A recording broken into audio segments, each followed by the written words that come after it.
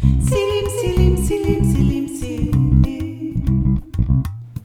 Selim, Selim, Selim, Selim, Selim. Selim, Selim, Selim, Selim, Selim. Hello, and welcome to Reading the Library Book, still called Reading the Library Book for the time being, until I can come up with another title. I would love to get your suggestions about retitling both the book and the podcast, for reasons explained earlier. So yes, this is the podcast in which I read chapters of the library book, chapter by chapter. That is how it works. So today's chapter is chapter 19, and it is called The Journey to the Center. We made our way slowly riding on the elephant through the water of the waterways, following the wake of the boat ahead. Plato swam alongside us. There were buildings on either side. They appeared to have water running all the way through them. The ground floors of these buildings were not on ground at all, but floating on water. There were floating couches and floating lamps, as well as floating coffee tables and a floating bookshelf full of books. "How do you keep those books dry?" I asked. "Oh, we don't," said the gatekeeper. "They are printed on pages made for the water with waterproof ink. And no one here can imagine their water floor without their shelf of water books." Finally, the boat turned into a little alcove where a little house perched on top of the water on stilts. Toti docked the boat next to the stilts and tied it to the gate at the front, then gestured to the third floor. "So, it looks like his bedroom is upstairs. I think they'll need some help getting him there," said Mahout, and she urged Sarkis closer to the house.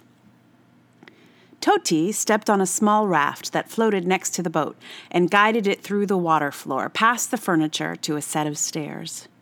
We were about even with the second floor from our perch on Sarkis's back, and we saw Toti pass through and then open the window of the third floor.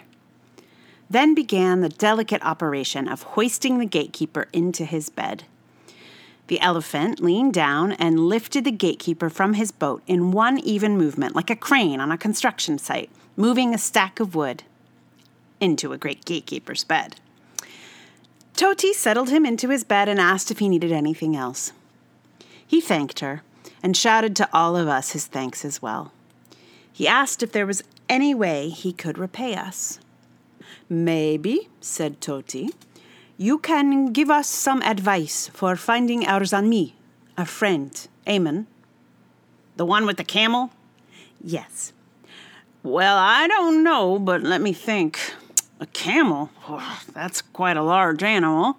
And it's not like yours that would like the water, and since he didn't come through my gate, he'd have had to come from the opposite end of the flow. He'd probably be poling toward the center. I'd look there." "Which way to the center?" "Keep following that current downstream there," he said, pointing with his head. "And thank you again." Toti came to the window, and the elephant reached in, grasped her around the waist, and pulled her onto her back with us. It was a bit tight and crowded on Sarkis's back now, but no one seemed to mind. We waved goodbye to the gatekeeper and followed the flow of the water further into the waterways. As we made our way toward the center, Mahout asked me about my adventure so far, and she and Cooper and Toti listened very attentively and asked interesting questions. I asked Mahout how she'd come to Akita, and she laughed and said she was born there. She told me her parents had also been wandering librarians. "So, I was a very small wandering librarian myself, even when I was much younger than you," she said. "Was the elephant your parents' library too?"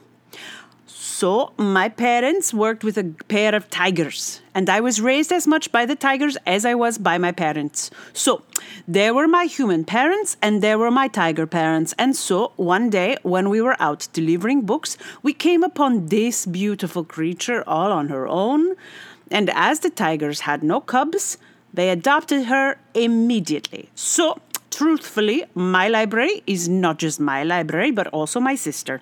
And we were both born and raised here in Akita. I asked Cooper if he was born in Akita too. I was born about as far from Akita as you could expect to get, said Cooper. If not distance-wise, then certainly imagination-wise, in a place called the Everglades, on a swamp boat. My daddy was a swamp boat captain, and I grew up going round the swamp with him, and Plato used to go round alongside us. How did you become a librarian? I asked. My mama was a school teacher, and my daddy delivered the books, and they fell in love over a book of poems. We took the boat out of Fur Peace every Monday to get to the library, and once I got my own boat, I'd go myself a couple of times a week, and my friend there really liked me to read to him. He was fond of philosophy, particularly Plato's Republic, and the librarian started to get curious when I kept checking it out. I'm not much of a philosopher myself, but my friend there can't get enough of it. That's why I call him Plato. Anyway, the librarian there told his friend from Akita about me and my philosophical friend, and before I knew it, a curious person with a pigeon on their shoulder came to recruit me. I didn't think I'd be a good librarian since I wasn't as much of a reader as my friend even, but Jourdan pointed out that the purpose of the librarian is to take care of the books and help get them to the right readers. And they thought I was already doing that. I mean, I got books for all the crocodiles and the alligators of the Everglades. Jourdan said they thought the reason my homeland was the only place those two lived side by side was because I made sure everyone got read to the right way. And just because I was a better reader of crocodiles than books didn't mean I shouldn't be a librarian. Mahout called back to Cooper. So, tell Leandra about the time the circus came calling. She don't want to hear about that. You just love that story yourself, Mahout, you and your thing for circuses. So tell her. Well, said Cooper, before I became a librarian, word sort of got out that I could read a crocodile better than just about anybody, and a man from the circus came visiting. He offered me a whole lot of money to train up a basque of crocodiles and have them perform in the circus.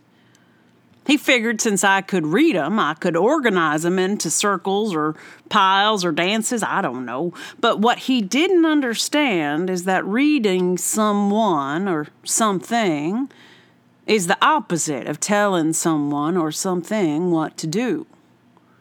When you read someone or something, you see them for what they are. You accept them. Giving someone a book is giving them a choice. And not a single one of the crocodiles I knew was interested in performing in the circus. I mean, aside from Plato there, the crocodiles where I'm from are homebodies. They like the brackish bits of the swamp, and that's it. Plato and I are kind of the exceptions. So, I like the circus, said Mahout, but I am very glad you said no. Can you imagine those two in circus costumes? So, I like you to tell this story so I can imagine you both in silly little hats. You are sillier than a rabbit wearing a rabbit ear headband, said Cooper. So you may think so, said Mahout, but it is very logical, my love for the circus. Is it? Asked Cooper. It is, said Mahout. It is so, said Mahout.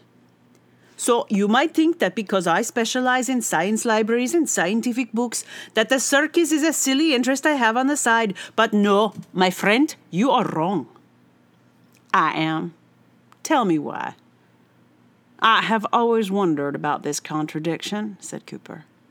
So the circus is a beautiful demonstration of many scientific principles, particularly physics. You see bodies in motion, staying in motion, centripetal forces, force, and acceleration. So you may see lots of people and animals in silly costumes, but I see the foundational patterns of the scientific universe.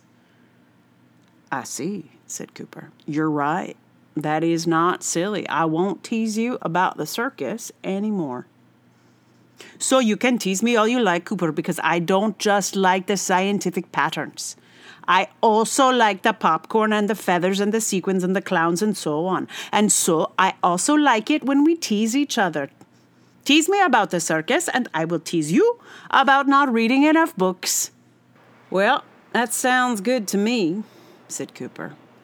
Teasing you about the circus is one of my very favorite things to do. I'm glad I don't have to stop.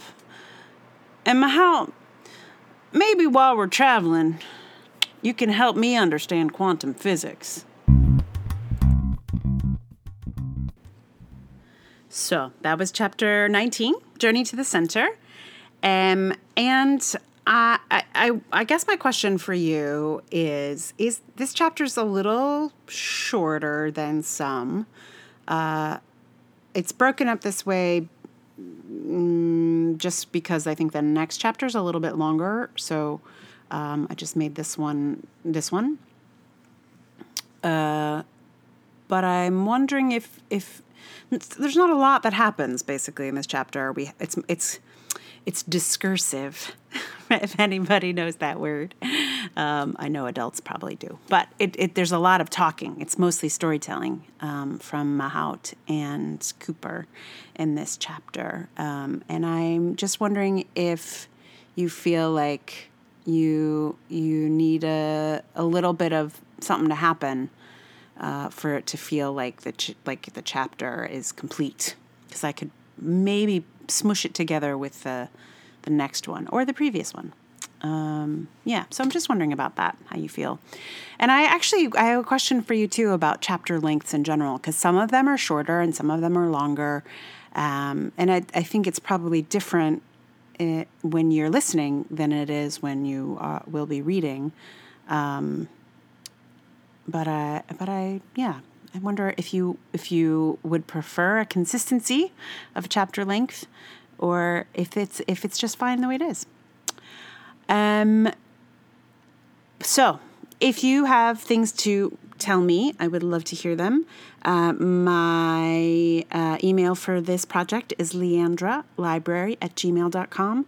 The Google voicemail box is 646-847-8758. Again, I will not answer that phone. I can't, in fact. You can just leave me a message there. And once again, if you have ideas for what to call the book itself, it needs a new name, and so does the podcast, in order to get it listed on iTunes, which would be a good idea. I mean, it's sort of on iTunes now, but not really. So I'm looking at trying to figure out how to give it another title. So let me know if you have ideas. I would love to hear them. And thank you again for listening, and I will see you next time when we will be at the center of the waterways.